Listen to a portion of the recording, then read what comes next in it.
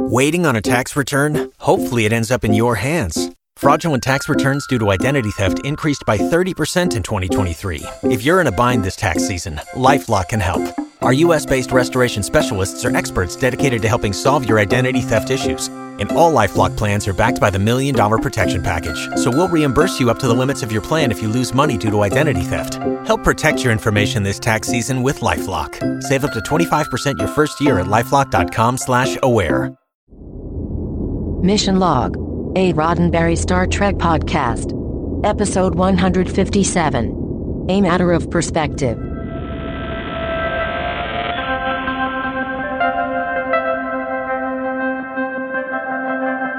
Welcome into Mission Log, a Roddenberry Star Trek podcast. I'm Ken Ray. And I'm John Champion. Each week on Mission Log, we watch an episode of Star Trek, then we watch it again, then we talk about it, pulling it apart for messages that might echo through the ages. This week, the episode, A Matter of Perspective. And I will say, John, I have a real problem with this episode. I can't tell if the issues covered in it are small or just really far away. Boom! Thank you. The art historian in me comes out. It's a perspective joke, ladies and gentlemen, is what that is. It's also kind of throws back to a Stephen Wright joke that I remember from when I was a kid. There's just so much about this that See, I could think of other words, other adjectives to modify the word joke that don't involve the word perspective. Well, I would love to do that, John. Yeah. I don't think we have time right now.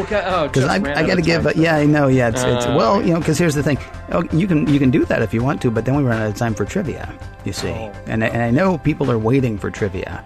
Fair enough. Like me. I think we probably actually. Like me and two other people. They probably stopped laughing enough now that they can hear the next thing that we're going to say. I'm going to give out the contact information first of all. Mission Log Pod is the address to find us on Facebook, Skype, and Twitter. If you want to, share some thoughts with us, Mission Log Pod is the place to do that. You can leave us a voicemail at 323-522-5641. That number again, 323-522-5641. Our email address is missionlog@roddenberry.com.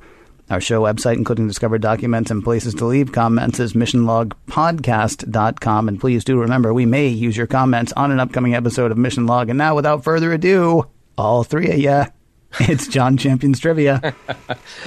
Ken, today's episode, A Matter of Perspective, is written by Ed Zuckerman. Now, Ed Zuckerman, it may not surprise you to know, went on to write a lot of procedural courtroom shows.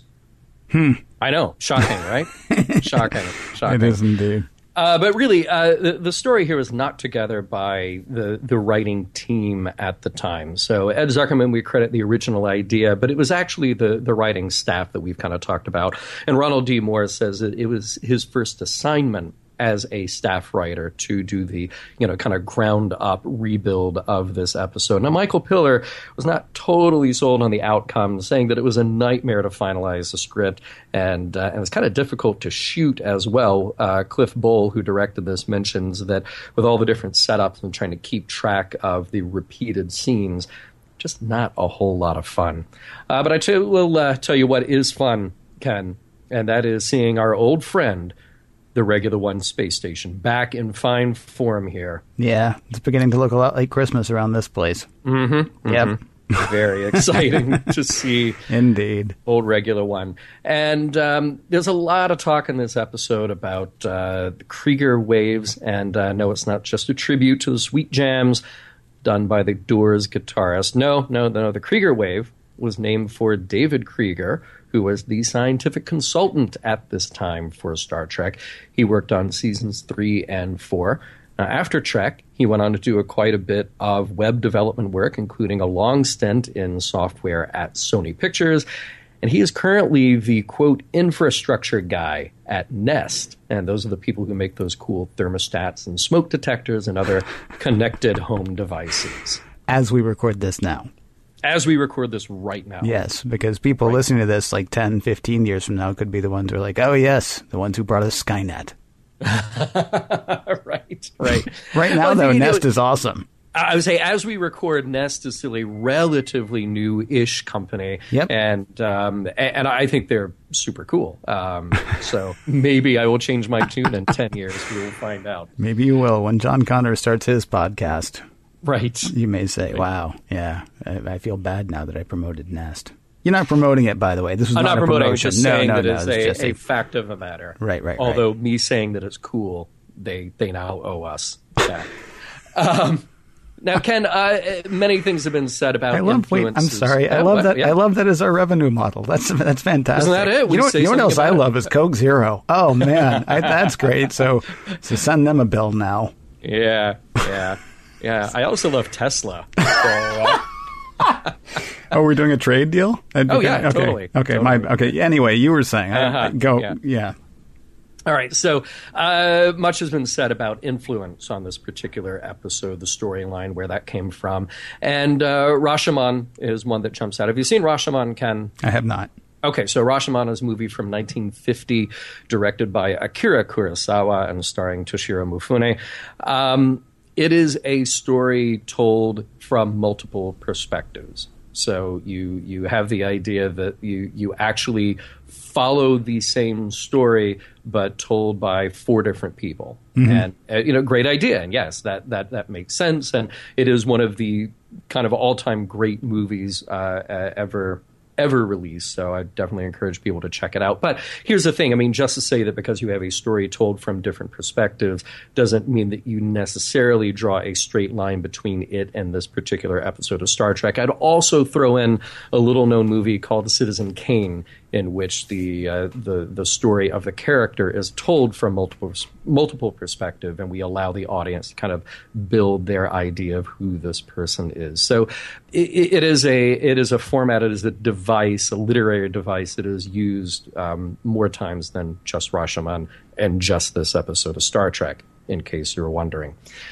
Let's talk about guest stars. Craig Richard Nelson played Crag. He has a long career as a TV guest star actor, less so in the 21st century. Most of his stuff was done by the late 90s. He had a recurring role on Mary Hartman and Mary Hartman. He appeared on everything from courtroom shows, of course, to sitcoms. He makes one more appearance with us on Star Trek Voyager. Gina Hecht, and I am pronouncing that correctly, as Manua. She has appeared recently on shows like Hung and Glee, but she may be best known to TV audiences for playing George's psychiatrist Dana on Seinfeld. Now, early in her career, she shows up in movies like Night Shift and St. Elmo's Fire. We have here Mark Margolis as Dr. Apgar, really extensive career starting back in the 1970s. You've seen him on everything from Oz to Kojak to Breaking Bad to American Horror Story. And finally, we have Julia Donald as Tana, again, an actor with just a huge list of TV credits, and she will appear with us again later on Deep Space Nine.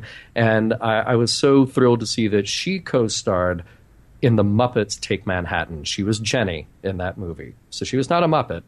She was a human. It is 4:43 in the a.m., and you are listening to the recap of A Matter of Perspective. Lionel Osborne could not be here today, so here is John.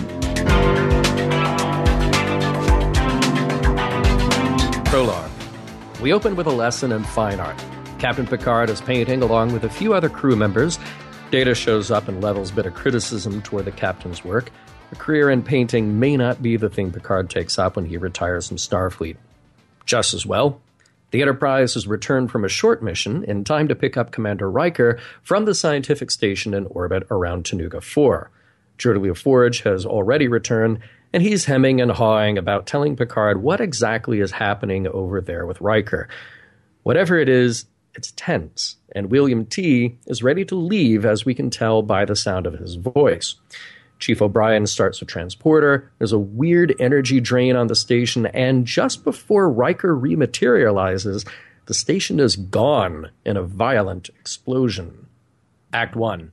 At the time of the explosion, one person was on board the station, Dr. Apgar. He had been working on a method of generating Krieger waves, and the Federation was interested in his research. There's no immediate explanation for the explosion or that weird energy drain or that weird expression on Riker's face. He's uncomfortable as can be. but he assures the captain it's unrelated to whatever is going on. Then a call comes through that Inspector Cragg from the Tanugan Security Force would like to come aboard. Worf greets Cragg, and Cragg gets right to business.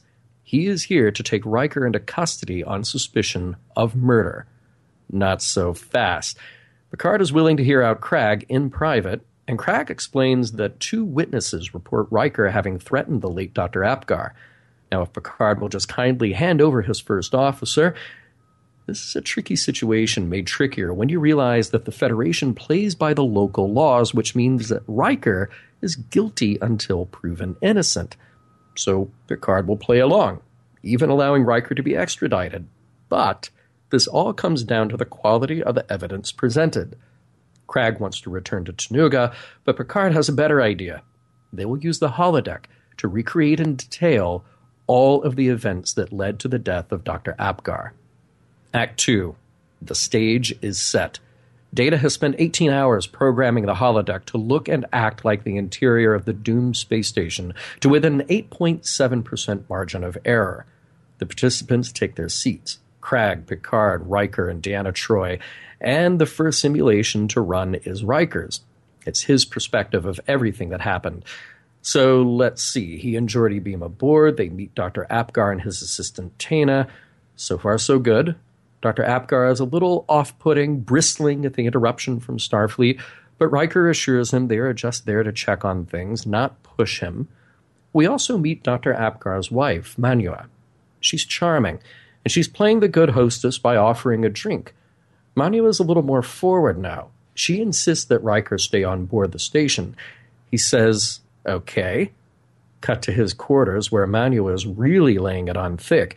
Before Riker can say, hey, I'm really not into you like that, in walks Dr. Apgar, who slaps his wife and just misses making a connection between his fist and Riker's jaw. Fast forward to the next morning. Riker is trying to play the whole thing off as a terrible misunderstanding and assures Dr. Apgar the personal incident will not play a role in his official report on the research to Starfleet. Done deal. Riker is ready to get out of there, and the beam out begins. Freeze program. Okay, this is all well and good, but it doesn't explain the explosion or the energy drain that occurred right before it. Cragg steps up with his own explanation and then runs his own simulation. At the moment right before beam out, Riker pulled his phaser and fired it directly at the Krieger wave collector. 3 seconds later, the station exploded. Act 3. On the bridge, Geordi and Worf are looking at sensor logs that kind of corroborate what we just saw on the holodeck. An energy emission consistent with a phaser coming from Riker's position at the time of beam out. If it looks like a duck and quacks like a duck, well, at least Wesley is less inclined to believe that it really was Riker with a phaser in the lab. While all this is going on, a mysterious radiation output of unknown origin is logged by the ship's computer, strong enough to have punched a hole in some of the Enterprise wall plating. Don't worry about that, though. Probably has nothing to do with the courtroom drama. Now back to that. In walks Manua, widow of the late Dr. Apgar, and now we get to see a holodeck simulation based on her version of the events. It's a little different than what we've already seen. Oh, sure, the people and the location are the same, but the characterization is not. Manua is the devoted, concerned wife. Dr. Apgar is the misunderstood genius. Riker is rapey? Yeah. In the moment in which Manua is showing the commander his quarters, he dips into full-on sexual assault territory. It is only that Dr. Apgar happens to be passing by that the scene is broken up, and this Riker even lands a few punches on the doctor as well.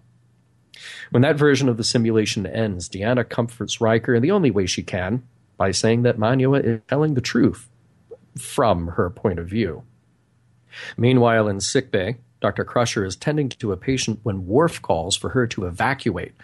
Remember that totally unrelated, purely coincidental radiation burst from earlier? Another one is about to land. When it does, it starts eating a hole in one of the walls in Dr. Crusher's lab. Act 4. The radiation leak is dangerous, particularly if the next one shows up close enough to engineering. And know what else is weird? The bursts are happening exactly 5 hours, 20 minutes, and 3 seconds apart. Oh, you want more weirdness? The space station blew up at about 4 times that period away yesterday, except for a 0.0014 second variable. If only this was all related somehow. Back to the holodeck. Now it's Tana, the lab assistant's turn. Her take is a little different since her testimony is actually based on the conversation she had with Dr. Apgar.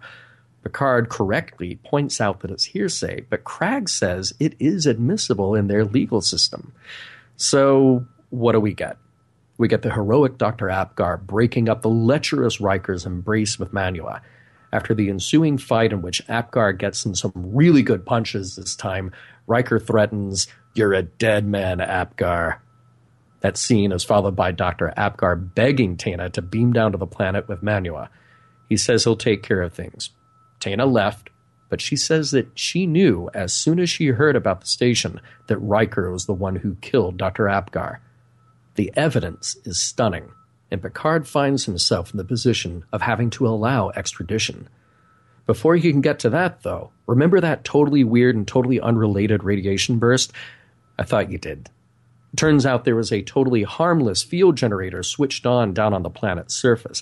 It emits a pulse every 5 hours, 20 minutes, and 3 seconds, just like clockwork. Oh, and now they know how the station blew up, but you'll have to wait until after the commercial to find out how. Act 5. Time for another trip to the holodeck.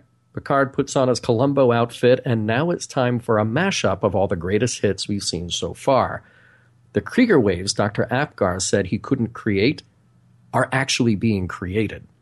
The holodeck recreation was doing too good a job at recreating the doctor's lab and actually making Krieger waves from the energy pulses on the planet. Everything worked, but Dr. Apgar was keeping it quiet. Why? Well, he stood to profit.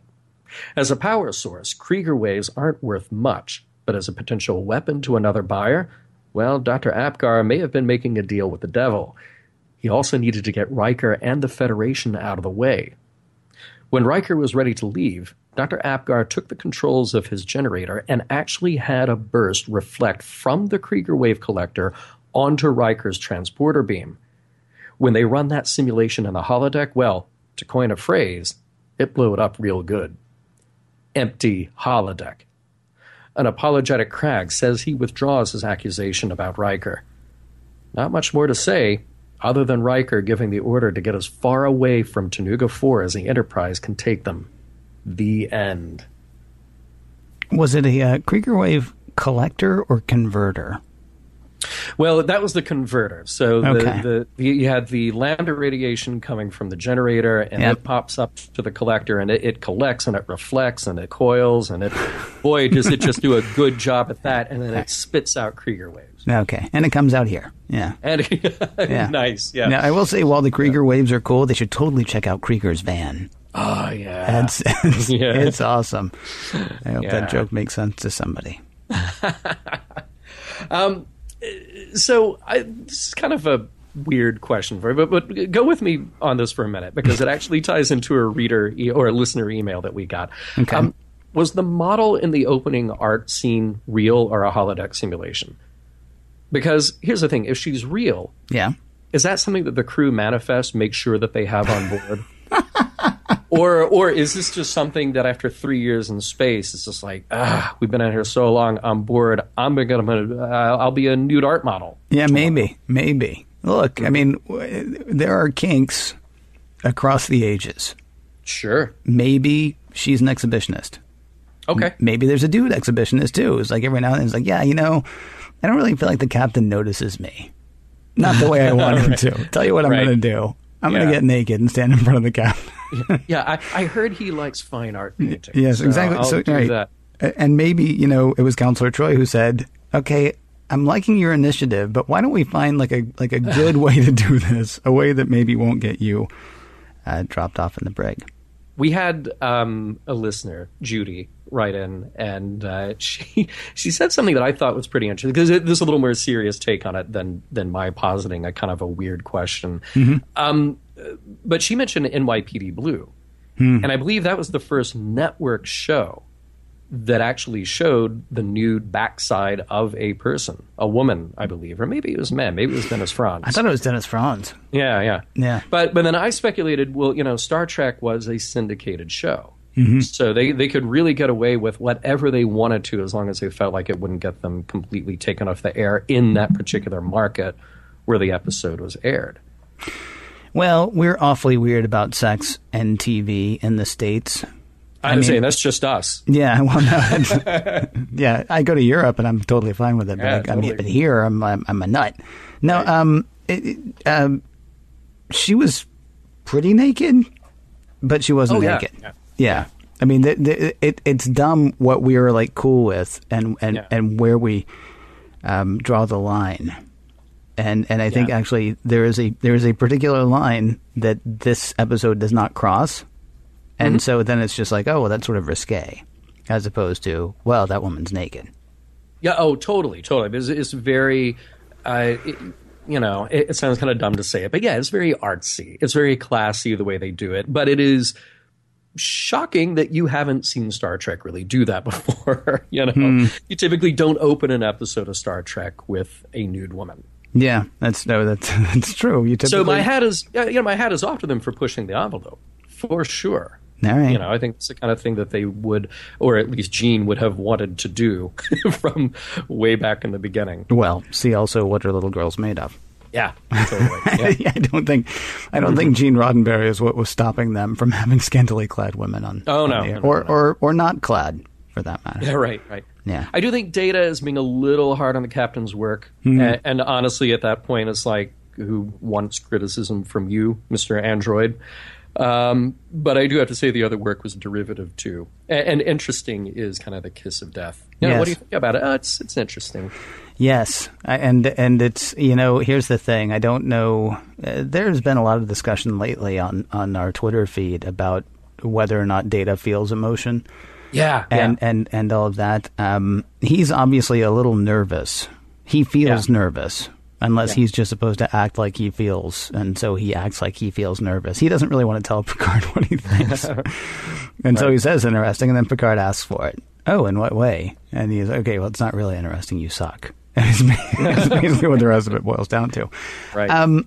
Speaking though of saying and not saying, but implying and things like that, I really like what happens between Picard and Riker when Crag comes on. Because Picard and Riker, so Picard says he wants to talk to Crag about Crag trying to take Riker into custody, right? And he just shuts Riker out of the discussion, but he does it in a way that does not belittle him. In fact, he says in a very forceful manner, number one, you have the bridge. I mean, he says it loud, right? And it's a simple way to say to the bridge crew and the security guy Crag, and to Riker. That Riker still has Picard's faith and confidence, right until he doesn't. Because by the end of Act 1, which is only like 4 minutes later, I guess, screen time, maybe even less than that, Riker's like, hey, can we talk, Captain Picard? And Picard's like, yeah, I really can't talk to you right now. that would be inappropriate, is what he says. Right. It's not like, it's not like on Leave It to Beaver where Dad didn't want to talk to Beaver because he had disappointed him. It's more like, yeah, no, we have to keep this looking, kosher, and it would not be kosher for me to talk to you right this minute. Yeah, totally. I love that scene, and there's a lot going on in that point. And then when Picard and Crag move into the ready room, there's a chunk of dialogue. Crag says, would you say that you are close to your first officer? And then by the time we get to the end of that, Picard's saying, I give you my word as a Starfleet officer that they won't leave the system. And honestly, I found that whole exchange to be some of the more interesting ideas in the episode that's kind of presented and then dropped.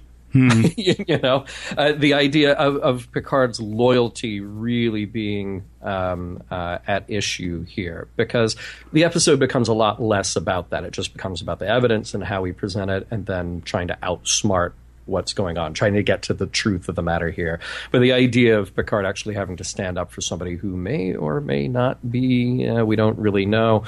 But I thought that was a nice moment of dialogue. What I thought was even more interesting than that is the shot through the door. Picard calls Data into his ready room, and we just see Riker peeking through, just standing there. And Yeah. it's like, right, shouldn't you be in the captain's chair, Riker? Yeah. Shouldn't you really be there? And one wonders, was he standing outside the door the whole time, or was it only when Data gets called in? Right, and he just jumps up, like, what, what? Yeah. Is everything okay? Do you guys need anything? No? Okay. I'll still be out here. Right. Yeah, it was actually a funny shot. It was. It was kind of sad, but It really was funny. that too. So if we are given to believe that these stories are being told as these people believe them, yeah. right? Riker's default position is, she totally wants me. Oh, yeah. Is that correct? Oh, yeah. All right. Yeah. Which is kind of what happened with Utah. Utah, yeah. It's kind of what happened with Utah. He assumed, oh yeah, she totally wants me. And, we talked about that, I think, when we did our episode. She's giving him absolutely no sign, but he's reading all the signs. Oh yeah, she totally wants me. It's interesting that at the end of this episode, if we assume that everybody's telling is exactly how they saw it, yeah, and wow. Yeah. Riker has no ego problems except for maybe a surplus of ego, perhaps. Well, because here's the thing. Everything that happens in the holodeck simulation is based on their testimony, based on their deposition, which they did in a very short period of time. They got all of this done in 18 hours, right? Right. But you know that somewhere in the deposition, Cragg asked Riker, okay, so, what was the state of things? What was their reaction like to you? And Riker's like, she was totally coming on to me. Yeah, absolutely. Make sure you get that down on paper. Now, did he do that deposition with Cragg, though, or did he just do that into the computer? Was he just like doing story time? Oh, yeah, okay. It could have just been in the computer, but then the computer's like, yeah, I know you, Riker. I know you, Riker. We've had a thing before. Oh, yeah. you just tripped a musical thing in my head now. I know you, Riker. It's going to be yeah. We'll do that at the next convention we're both at. It'll be fantastic. Oh, good. Yeah. Good. Yeah. I thought the episode, it was shot very conventionally. This is a bottle show. Everything's on the ship. And even the one set that we get that's not on the ship is clearly made up of parts they had. But I kept wondering what the scene changes look like to the people sitting in the holodeck. Because it was kind of interesting. We get a little hint of that at one moment where the people fade out and then the room fades out and then a room fades in and the people fade in again, and you get the little whoosh sound effect to make you hear that. But our perspective as the viewer, we actually cut. We go into another room. The camera pulls back from the champagne glasses.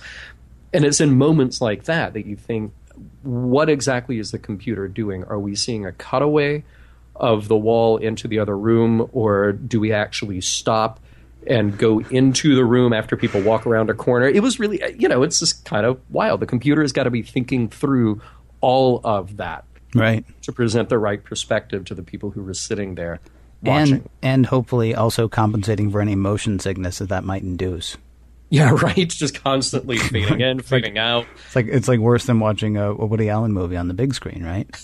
Right. When he went through his handheld camera phase in like the mid to late 90s, I guess. Right. Yeah, right. That would, man. Yeah. Clean up in the holodeck. Yeah, right. I'll be right there. And speaking of the holodeck, interesting that the table and the chairs in the holodeck were real and everything else was simulated. Well, it's a holodeck. Define real and simulated. Although you're right, once the space station goes away, they are still sitting, right? Would have been funny, actually, if when the whole thing had blown up, they all fell on the ground. They're all just, they got, right. the chairs, the table are gone. And not hit by shrapnel. Don't misunderstand. Yeah, I would say they got black smudges all over their faces. Like a cartoon. Like they all look like Yosemite Sam at the end of it. Right. Singed hair and soot all over their faces.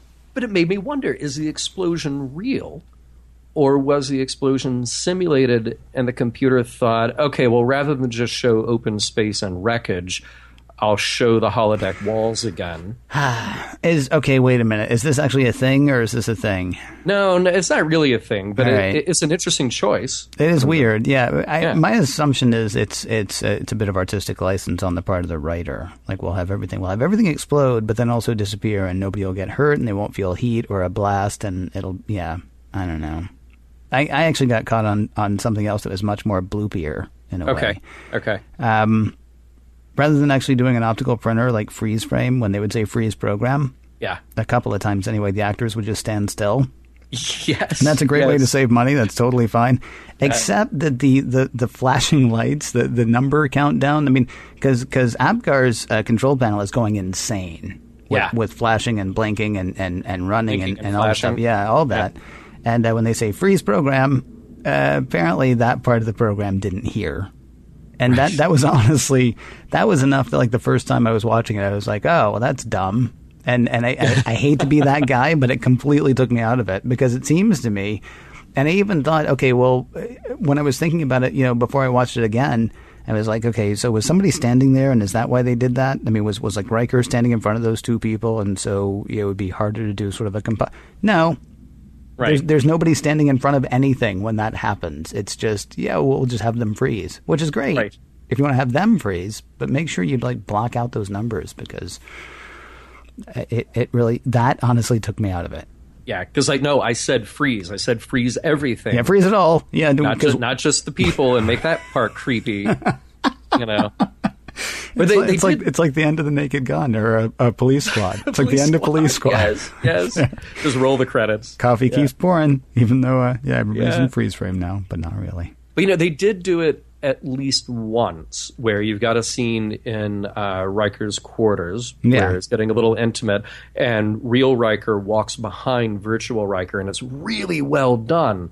But when you're watching it, even in HD, you can tell that it was printed. Yeah. So it goes a little bit darker and a little bit fuzzier, but it's still a really nicely done effect. Who did you say was having so much trouble? Was it Michael Piller you said that was having trouble with the way it came together? Well, Piller for the story, Cliff Bole for direction. Hats off to Cliff Bole for doing as good a job as he did. Because sometimes they do freeze, sometimes they don't, so. Right. It's an expensive and difficult effect to do it, at least in 1990 it was. Sure. So I get it, you only do that once and you make it count, Well, they did it more than once, though. Because there was another time I think when Picard was doing the greatest hits, as you said. When Picard was doing the greatest hits, they froze it on a face that she never would have been able to hold for nearly as long as she had to. Oh right. Yeah, but there's a difference, I guess, between actually just doing a freeze frame and then doing a freeze frame where you can like walk around behind it and stuff like that. Yeah. I got a new rule that I would like to suggest for Starfleet. Okay. Or maybe just for everyone. You got like a 2-year-old in the house, right? You make sure the knives are above a certain level. You make sure there's a lock on the cabinet to make sure that they can't drink the stuff that's under the sink. Mm-hmm. Can we make a rule that anything that can cause a whole space station to explode, like maybe a Krieger wave converter or collector, or anything that can make a whole starship explode, like say a warp core, can those things be hidden or like shielded, or just maybe not in the middle of the room? Right. Because it's literally right in the middle of the place where they beamed in. There's no entryway, there's no vestibule, there's no, well, here's our receiving area, and now if you'd like to come see the scary science stuff, no, you just like beam in like 3 feet from the scary science stuff. Right. I'm thinking it might be a better idea to maybe keep that on another floor, or welcome people in a different part of the house. Yeah, then they literally walk around the corner to have their glass of champagne. It's sort of like, Ken, if you were to redesign your car and you thought, it would be more efficient, rather than having the engine under the hood behind a firewall in front of me, I'll put it right down between the front 2 seats. Exactly. And that's how I'll drive from now on. Exactly. Or just the passenger seat, maybe. Yeah, you don't mind sitting in back, do you? No, right. All right. Glad to see the return of transporter magic, because actually this time the transporter can bounce a beam back. Yeah. We didn't know that could happen before, so that was kind of cool. And by the end of this episode, I felt kind of bad for Tena and Manua, because literally the end was just like, oh, hey, pat on the back, we get to leave here. Sorry, ladies, Dr. Apgar was petty and jealous and a murderer. Bye. The recap presented by John was interesting, though I will say, I remembered the episode completely differently.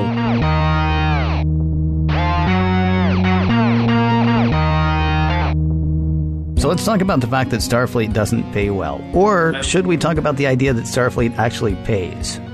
Oh, okay. I don't know which one we should talk about, because we're given to understand, and again, we've had this discussion all the way back to the original series when we were covering the original series. Mm-hmm. We're given to understand that money is like a thing that used to happen, doesn't happen anymore. I think actually, doesn't Kirk sells his glasses in Star Trek IV because he has forgotten that they're going to need currency, right? Mm-hmm. And it's the one thing he's got. They're old. Even in the 20th century, they're old. So he sells those and he gets a little bit of currency and he divides it up among everybody. Sure.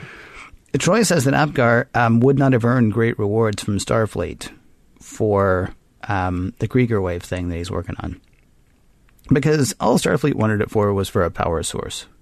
But Geordi picks up and says if you could turn the Krieger wave converter into a weapon, well, then that's big money, no whammies. Except, of course, for the whammy that ends with the space station blowing. Right. I actually would qualify as a whammy, I'm pretty sure. There's so much here that I don't get. So does Starfleet have something like currency? So if they go to somebody like Apgar, who is profit-driven, then they can actually go ahead and give them something, even though we don't have that where we are, first of all. And second, how dopey is Starfleet that we're not going to pay much for a good clean energy source. We're looking for a way to do energy better than we do now. And may I remind you, we've got the lithium crystals, we got warp drive, we can transport people from here to hell and back. We got phasers that everybody keeps on their hip, and they can shoot, to a point. We had a guy last week actually move a moon using a tractor beam. Right. So we got energy, but we're looking for better energy. We're not going to pay anything like we would pay, say, if somebody wanted to kill a guy. Yeah. There's and it's not really, I guess it kind of is a point of the episode, because it turns out that it's this guy's, I don't necessarily want to say it's his greed, because what he wants to do is right by his woman, right? Mm-hmm. But it's this guy's profit motive. I'm not just saying any profit, but like wanting a good deal of profit that ends up leading to his demise. And we can talk about that part of that a bit later if you want to. I'm really confused by the fact that Starfleet, which is supposed to be this, post-scarcity, or at least we've always assumed is sort of this post-scarcity environment, this post-scarcity economy. Starfleet, which is just bathing in energy, right? Right. Needs new energy, but they're not going to make it worth this guy's while. Yeah. It's a difficult thing. I mean, first of all, his wife has expensive tastes. That we can pick that up for sure. You think? Well, apparently, because she doesn't think so. When she tells her story, she's like, "I got everything I need." Yeah, that's not what's going on. All right, Riker, go ahead. But no, that is the difficult part about this story, because at least in making it all add up, because that is his undoing. Mm-hmm. Like I said, his profit motive. And you have to assume that whatever the Federation has to offer, there is some value to it. There's one thing. It's not just a profit motive, though. It's greed. Except you don't want to say it's greed because it's for somebody else. So, I mean, I don't want anybody to hear this and go, there the mission log guys are again saying profit's bad, because we're not. We want him to benefit from what he's doing. I'm actually weirded out by the fact that Starfleet's not paying a lot. Yeah. But So I mean, let's just be clear. It's not his profit motive. It might be his greed, or the fact that somebody else will pay more than. Sure. Yeah. Sure. So I apologize for interrupting. I just didn't. No. But that's just the thing. I mean, Starfleet has to have something of value. So even if that thing, remember back with the Survivors, they tried to bring Kevin a replicator. Say, look, here's this thing that you don't have, and you can create anything you want to with it. You can make fresh water, you can make food, you can make whatever you want. He's like, I don't need that, because we didn't know that he was an alien with godlike powers at the moment, but that's okay. But that is a thing that has value. Mm-hmm. So maybe they have been making a habit of trading with stuff like that, trading with technology, so it has value. Maybe for a guy like Apgar, if he had well, I can't even say that it would be a replicator, because clearly the guy is lousy with Federation technology anyway. Right. He's working out a regular one. I don't think they're having champagne shipped in. No. Yeah. No. Yeah. So, what is it that a Romulan buyer or a Ferengi buyer or whatever could have offered him that he couldn't get or make? Right. If he had a better relationship with the Federation. Because then I'm trying to think, okay, so maybe it's something that would be of value on his planet. Let's say he leaves Regula 1, he goes back down to the planet, and suddenly he's lousy with money. And then Cragg says, wow, Federation pays really good, huh? And he's going to be like, yeah, Starfleet pays great. And it's not about, the fact that he actually sold it to the Romulans or the Ferengi or whomever. Unless it's going to be, okay, we'll know what they're going to do is they're going to give him a moon or they're going to give him a planet. Oh, okay, great. Then all he has to do is live in exile forever. Mm-hmm. Here's the thing. This is is this a failing on the part of Starfleet or is this a failing on the part of the story? Because, for him to really be driven by profit, to be driven by greed, not just profit, to be driven by greed, then raises too many questions about, so what was he going to get exactly? It's not like there's one universal currency because, again, in the Federation, as far as we know, there's no currency. Mm-hmm. So what were they going to pay him?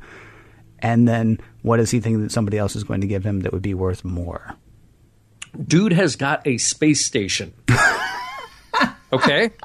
Well, we don't know. This could be like a university telescope. Maybe dude has got a space station for 6 months. Right? Okay. So maybe he gets to work on Krieger waves, and at the end of his 6 months, his 6 months are up, and now... Like, too bad, back to your studio apartment. Exactly. Now Cal Poly's coming in because they gotta aim this thing at some distant star cluster they want to look at from really far away. See, it's all about perspective. Oh. Yeah. Oh, boy, you're good. Thank you. Yeah. I'm kind of fascinated by the idea of the holodeck as a forensics tool. Mm-hmm. So it does get into that creepy territory again of recreating dead people so you can interact with them. But seriously, how amazing would it be to recreate crime scenes down to the very last detail in virtual space in order to help solve crimes? I know that we can kind of do it now. I can't tell you how many times I've watched modern documentaries using computer models to recreate things like Whitechapel in 1888 or the sinking of the Wilhelm Gustloff. And if you haven't seen that documentary, that's really cool. But yeah, what an amazing tool to be able to do that. But I'm still left with this weird part about that 8.7% that maybe is just being made up by the computer. I was honestly horrified by that.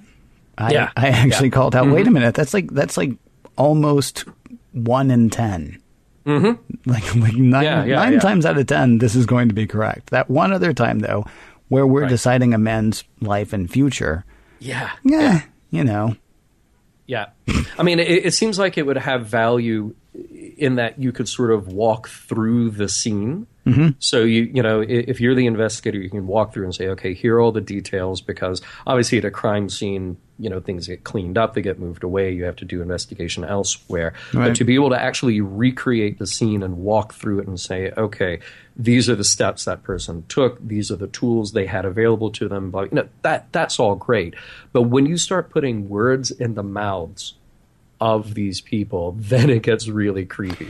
Yeah. The other thing, also 8.7% accuracy, and yet it was able to completely recreate the Krieger collector, converter, whatever. Well, I figure that's the thing that they actually have plans for. So the Enterprise computer could look at the plans that they had for the Krieger wave collector. Okay. Fine, it can make that. The thing that worries me is, all right, Ken, if you and I were, and we record this, obviously, but if you and I were asked 3 days from now to recreate the conversation that we had today, we couldn't do it. Right. So even under a deposition, I wouldn't be able to do it. I'd be like, yeah, Ken said some things, and then I said some things, and we talked about Star Trek, and there you go. But here you've actually got the computer simulating intent and personality. Like, it's really strange. Whoa, that's not completely true, though. No? That's and this is where we sort of go to the whole question of the deposition. Did Riker just sit down and talk to the computer, and did Manua do the same thing, and did Tana do the same thing? The computer's not deciding motive. The computer is acting the parts that Riker said. So I said, no, it's okay. We got a place to stay on the planet. And then she said, no, it's okay. You really should stay with us. I mean, so it's not the computer doing that.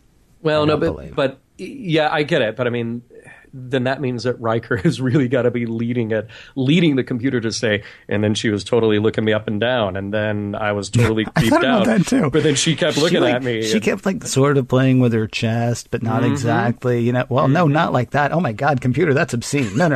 More right, like, more come hither. Okay, yeah, like that. See? Good. Okay, yes. See? Yeah. Her nails were also freakish, by the way. Make them freakish. They were. No, freakier. Okay, good. Very good. Yeah. But what this is really about is the faults of human perception and memory. And I love stuff like this. And we've talked about it before, how memory isn't just a videotape that you play back in your head, but rather it's a construct. You are making up memories to fit the narrative that you have about your life at that moment, And I think through the whole thing, I was thinking about how hard it would be for us to recreate a conversation under deposition in that kind of detail. And that's what really kind of worried me about how much the computer is doing or inferring to get from point A to point B. So if Riker says, I beamed in, I said this thing, it got a little tense with Dr. Apgar, so then I started talking to Manua, but then she was coming on to me, then the computer's got to say, okay, I know Riker. I know enough about Riker's personal life to be able to give Manua the come hither look, so I will create that in this simulation, Because we don't know how much of Manua has actually been recorded. We know that on the Enterprise, everything gets recorded all the time. So you can pretty much recreate anything at any given point if it was something that occurred on the Enterprise. But if it's something that happened with somebody that the Enterprise computer doesn't know, and you're just pulling, here's some photos, here's this, here's that, Yeah, it's a little creepy, and I wouldn't rely on it as evidence, but I guess all the whistles and bells are pretty impressive to Crag. Well, the other thing, too, though, is remember, this actually isn't the trial. This is just... Oh, no, it's discovery. Yeah. Right, putting all the pieces together to decide whether or not Riker should actually be sent down to the planet where he would actually face a trial, which would probably have less fact. Right. Probably have less evidence, or at least less, scenery. Yeah. Than what's going on in the Enterprise. Yeah. There's another kind of interesting logical trick going on here that I liked a lot. I like discovering it in this episode, and admittedly, I'm stealing very heavily here from a show that I've mentioned before, Skeptic's Guide to the Universe podcast, because I think they covered it better than just about anybody where I read about it. And the discussion was about a test that was in the New York Times, in which the user had to guess a sequence of numbers based on an original sequence. So the original sequence was 248. So kind of if I were to throw that to you and just say, okay, 248, so what is another sequence of numbers that fits that rule? Well, I was given to understand that there would be no math in this debate.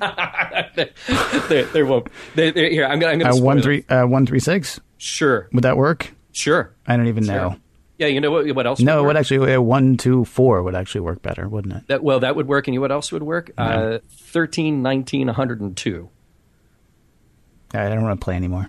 All right, here's the thing. So the trick was this. The trick was that if you're given limited information like that, 248, then you might think, oh, okay, so the number sequence doubles. Right. That's the trick, right? Well, yeah. In that case, the sequence doubles, but the only rule that was actually set up is just that the numbers increase. That's it. So as long as they're increasing numbers, they actually fit the rule. And the rule is that each subsequent number has to be higher than the previous number. No big deal. And the idea here is that you tend to stop when you think you know what the answer is rather than learning what the underlying rule is. And that's confirmation bias. And this episode is rife with it. So it was kind of cool to see that play out. Crag, the inspector, decides right away that the energy drain was caused by a phaser. Now, there's no evidence to support that. There's only evidence that an energy drain took place. No, but it's consistent. No. What do you mean, no? There's evidence that the energy drain took place, and there's evidence that something went straight from Riker straight to the Krieger wave collector. Mm-hmm. Yep, but there's no evidence that a phaser specifically was fired. So, yes, it is consistent. Right. It is consistent, but it's not the complete picture. It's not the whole story. Right. He has a theory that works, but it is an incomplete theory. So he stops. Now, what's interesting to see is that Data, Geordi, Wesley, etc., they have a different motivation. Obviously, they believe their friend, so they're motivated by that. But they are also in the process of discovering what's going on with that weird radiation burst. They actually figure out that the rule is bigger than the smaller rule that they're focusing on. So I thought that was kind of a cool, logical display of confirmation bias happening. The case against Commander Riker has been dismissed. Now, it is time for the judgment of this episode.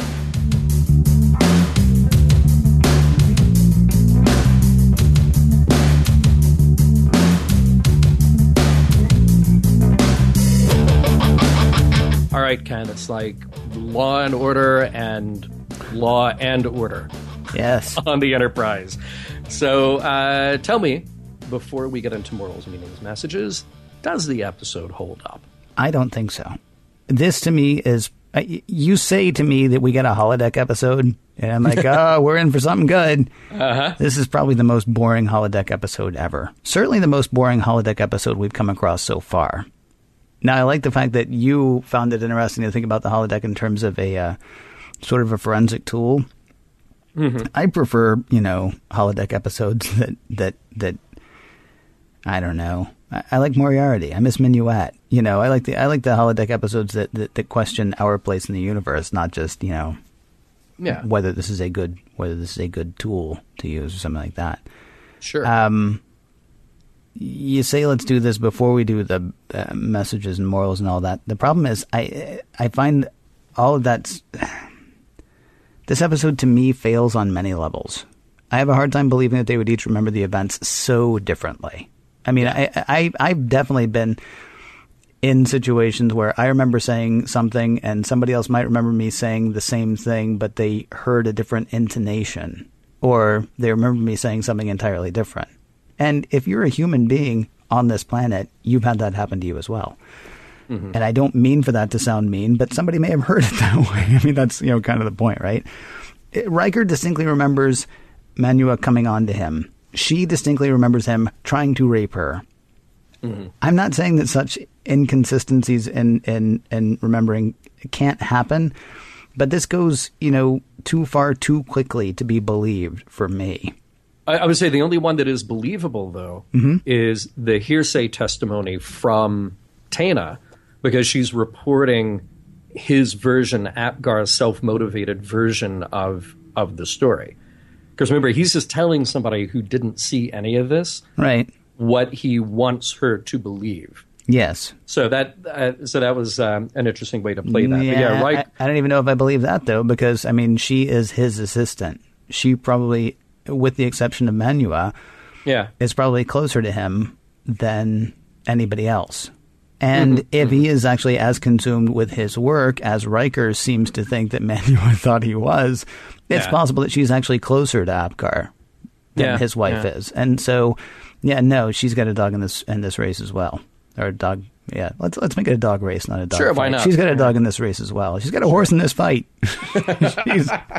Horse fighting, by the way, is a bad thing. So I'm glad it's been banned. Yeah. If the moral here is that there's more than one side to each story, there are much better tellings of that. Two of the last 3 episodes that we've done, The Hunted and The High Ground, demand looking at an issue from more than one side. Mm-hmm. They demand looking at an issue from more than just, well, here's this telling and this telling is true. They demand that we not just assume that one version of events is the version of events. Yeah. So if that's this moral, I'm not into it. I didn't like how quickly the burden of proof shifted in this episode. What Cragg says is he's been accused, and so now he is guilty until proven innocent. Well, Picard did not prove him innocent. All Picard did was prove that something else could have happened. which here, where someone is innocent until proven guilty, would work. Right. But what Greg has said was, no, he's guilty until proven innocent. They did not prove that Riker did not pull a phaser and fire. They just proved that something else could have happened. Well, yeah, any number of other things could have happened. And so the construct of this episode, wow, Riker is in trouble. He is in the stockade at this point. He's in stocks. He is whatever the thing is. He's in the docket. Riker's in trouble. Riker is now charged. As far as this society is concerned, he is a murderer. I have to prove he didn't do it. I can't, but that's going to end up being okay. Suddenly, not proving his innocence is enough. And that kind of bothered me. And then there's just an inconsistency with the whole, how did the Enterprise just happen to be in line with the Lambda energy generator every 5 hours and 20 minutes? Because if they're on the other side of the planet when that happens, unless they're in geosynchronous orbit, and sorry to be such a geek, but unless they're in geosynchronous orbit, there's no way they would be right above that thing the whole time. And then also, every 5 hours and 20 minutes, the holodeck has to actually be recreating the lab. Yeah, it has to be on all the time. Right, as opposed to recreating the guest quarters. Because that's the whole thing, right? Oh, we're getting hit with this Lambda energy, and the holodeck has done such a good job at recreating this that it's accidentally recreating a thing that's going to kill the entire ship, possibly. But, right. So the Lambda energy never hit when they weren't in Apgar's lab. And do you think that if they just leave the holodeck simulation on all the time, that even when the others are out of the room, the virtual versions of Riker, Apgar, and Manuel are like, so you want to run through this again? So what's my motivation here? Yeah. Good thing, too, by the way, that what Riker really wants to do is direct. He was actually, I think I might believe his telling more than anybody else's because, he's a good director. Right. I might be confusing him and some other guy. I'm not sure. Yeah. So for all those reasons, and I'm sorry, for all those reasons, it just doesn't work for me. There's too much. You actually said somewhere, maybe it was in the recap, that it was a Columbo episode. Yeah. And to me, it wasn't. It was a Perry Mason episode. And that may sound goofy, but Columbo was a great character. And Columbo would weasel stuff out. I'm not saying Perry Mason wasn't a great character, but it always felt to me like at the end of a Perry Mason episode, it was just Perry Mason was going to have this idea and he was going to say, as opposed to, Columbo, he was going around finding things out, right? It just left me so flat. And then even if I tried to just have fun with it, there were too many times that I got taken out of it. So I don't know. To me, it didn't hold up. What about you? First of all, so I mentioned Rashomon earlier, and I also saw a lot of notes online of people trying to parallel this with Wolf in the Fold or Court Martial or whatever. And I mean, I just felt like, I'll only buy these comparisons on just the faintest surface read of what's going on. Yeah, it's a court procedural, but the themes, the action, just everything else feels very different. Just because there's a trial or an almost trial here doesn't really mean it's the same. It's not great, and in fact, it's not very good. I love talking about ideas of memory and truth versus fact versus perception, et cetera. I think these are great ideas. And they managed maybe intentionally or probably not intentionally to get some of that in here. But in the end, it was a Columbo episode or, as you say, a Perry Mason episode. There's just so much that doesn't work here. I feel like the story becomes tedious at a certain point. Yeah. The costumes, makeup, and hair don't work. The effects and location, the earnestness of the job on the Krieger waves, just kind of all sounds like dialogue from a 50s sci-fi movie, not helped by Tina's very 50s sci-fi movie costume and hair.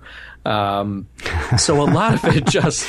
a lot of draping going on her outfit, wasn't there? There is, Tremendous amount of draping. It was, I wasn't sure. That's really not lab assistant wear. No, I don't think. Unless each one of those little, loops is meant to hold an instrument of some sort.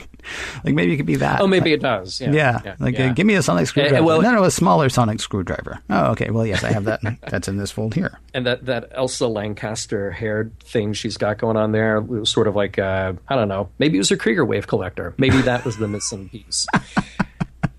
Yeah, it just, I don't know, it just doesn't work. I mean, so regardless of making fun, and that it's unfair. I know it's a TV show from 25 years ago. It's a little unfair to just pick at the things that don't look right, but we've had a lot of episodes that look great and from a production standpoint really do hold up. Yeah.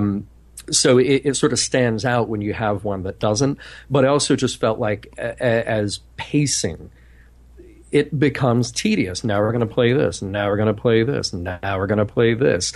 And I get that that's the idea, is to show you, oh, look, your perspective is different from somebody else's perspective. But it doesn't work as a script. Yeah, see also Star Trek, right? Yeah, right. I mean, that's been one of the big things all the way through. I was like, oh, wow, this isn't what we thought. Huh. Mm-hmm. Yeah, it was, yeah. Yeah, I think one of the other places that this episode suffers is the fact that it comes in season 3. If this had been a season 1 episode, it might have actually been good. If this had been halfway through season 1, we might have been like, well, this is not so bad. Because it's not bad. Well, it's not good. But I mean, it's especially not good for season 3 at this point. I mean, we've seen just some incredible stuff happen now in season 3, and this doesn't belong there, I don't think. What about messages and morals and all that stuff? I feel like it's not so much a message as it is just a study of an idea. So the study of the idea that we are very bad at remembering things, and we are very good. We are very good at motivated reasoning to get to an objective that we want. You know, but that's not a message. That's just sort of like, hey, look, here's this thing that people do. Here's this thing that people do when they're under pressure, or when they're trying to save themselves, or when they're trying to present themselves in a certain way. So it's definitely not a "you see Timmy" moment.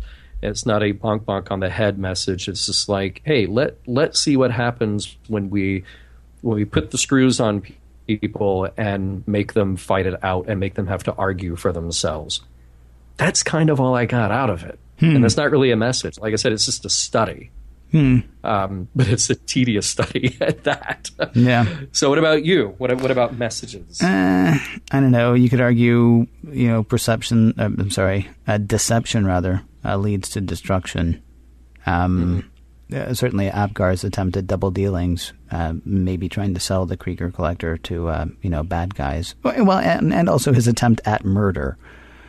They do lead to his demise. But that's a very sort of Sunday school Aesop's fable sort of moral. There's nothing wrong with those, but I mean, that's really kind of pat. I mean, that is very much a "you see" to me, except nobody says, oh, if only he hadn't been such a greedy bastard. Well, see, and just to go on that thing about Apgar, though, it's not like Apgar was this, by the end of it, it's not like you feel like, oh man, Apgar was such a great guy with great motivations. He just got in over his head. All we've learned about Apgar is that he was probably making a deal. He was hiding information. Yes. He was making a deal for a weapon, and he was willing to kill to protect it. Right. So he's a terrible guy. Well, and that's why I say, deception leads to destruction could be a moral that you could slap on here if you wanted to. Yeah. You could also make the case for the argument, know what you're doing before you do it. And I'm not saying there's no place for risk, but the Enterprise recreates Apgar's lab without knowing what Apgar was doing exactly, which nearly leads to the destruction of the Enterprise. If there's anything redeeming about this episode at all, it's not that it's completely devoid of some sort of meanings. I mean, there's a lot of stuff that you can pull out of it, but it'd be more fun to watch a more fun episode of Star Trek, I think. I think we can end a lot of these by saying it would be more fun to watch a more fun episode of Star Trek. You can actually end them all that way. You could end them all that way and say, it would always be more fun to watch an episode that's more fun. Right. But instead, we'll just end it by saying that Mission Log is produced by Roddenberry Entertainment, executive producer Rod Roddenberry. You can find out more, much more, at roddenberry.com, so please check us out there. For more exciting Star Trek podcasts, check out Trek FM, that's trek.fm. And for the latest in Star Trek news and discussion, be sure to visit trekmovie.com. I am so excited. This is something that so many people have so been waiting for. Next week, Yesterday's Enterprise.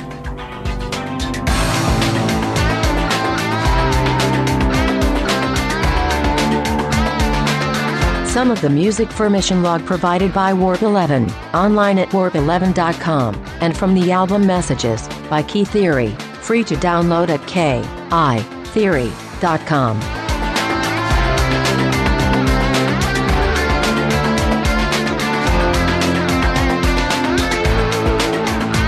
Maybe it would always be more fun to be more fun, but I would always rather talk to you people than talk to the finest people in the world. End transmission.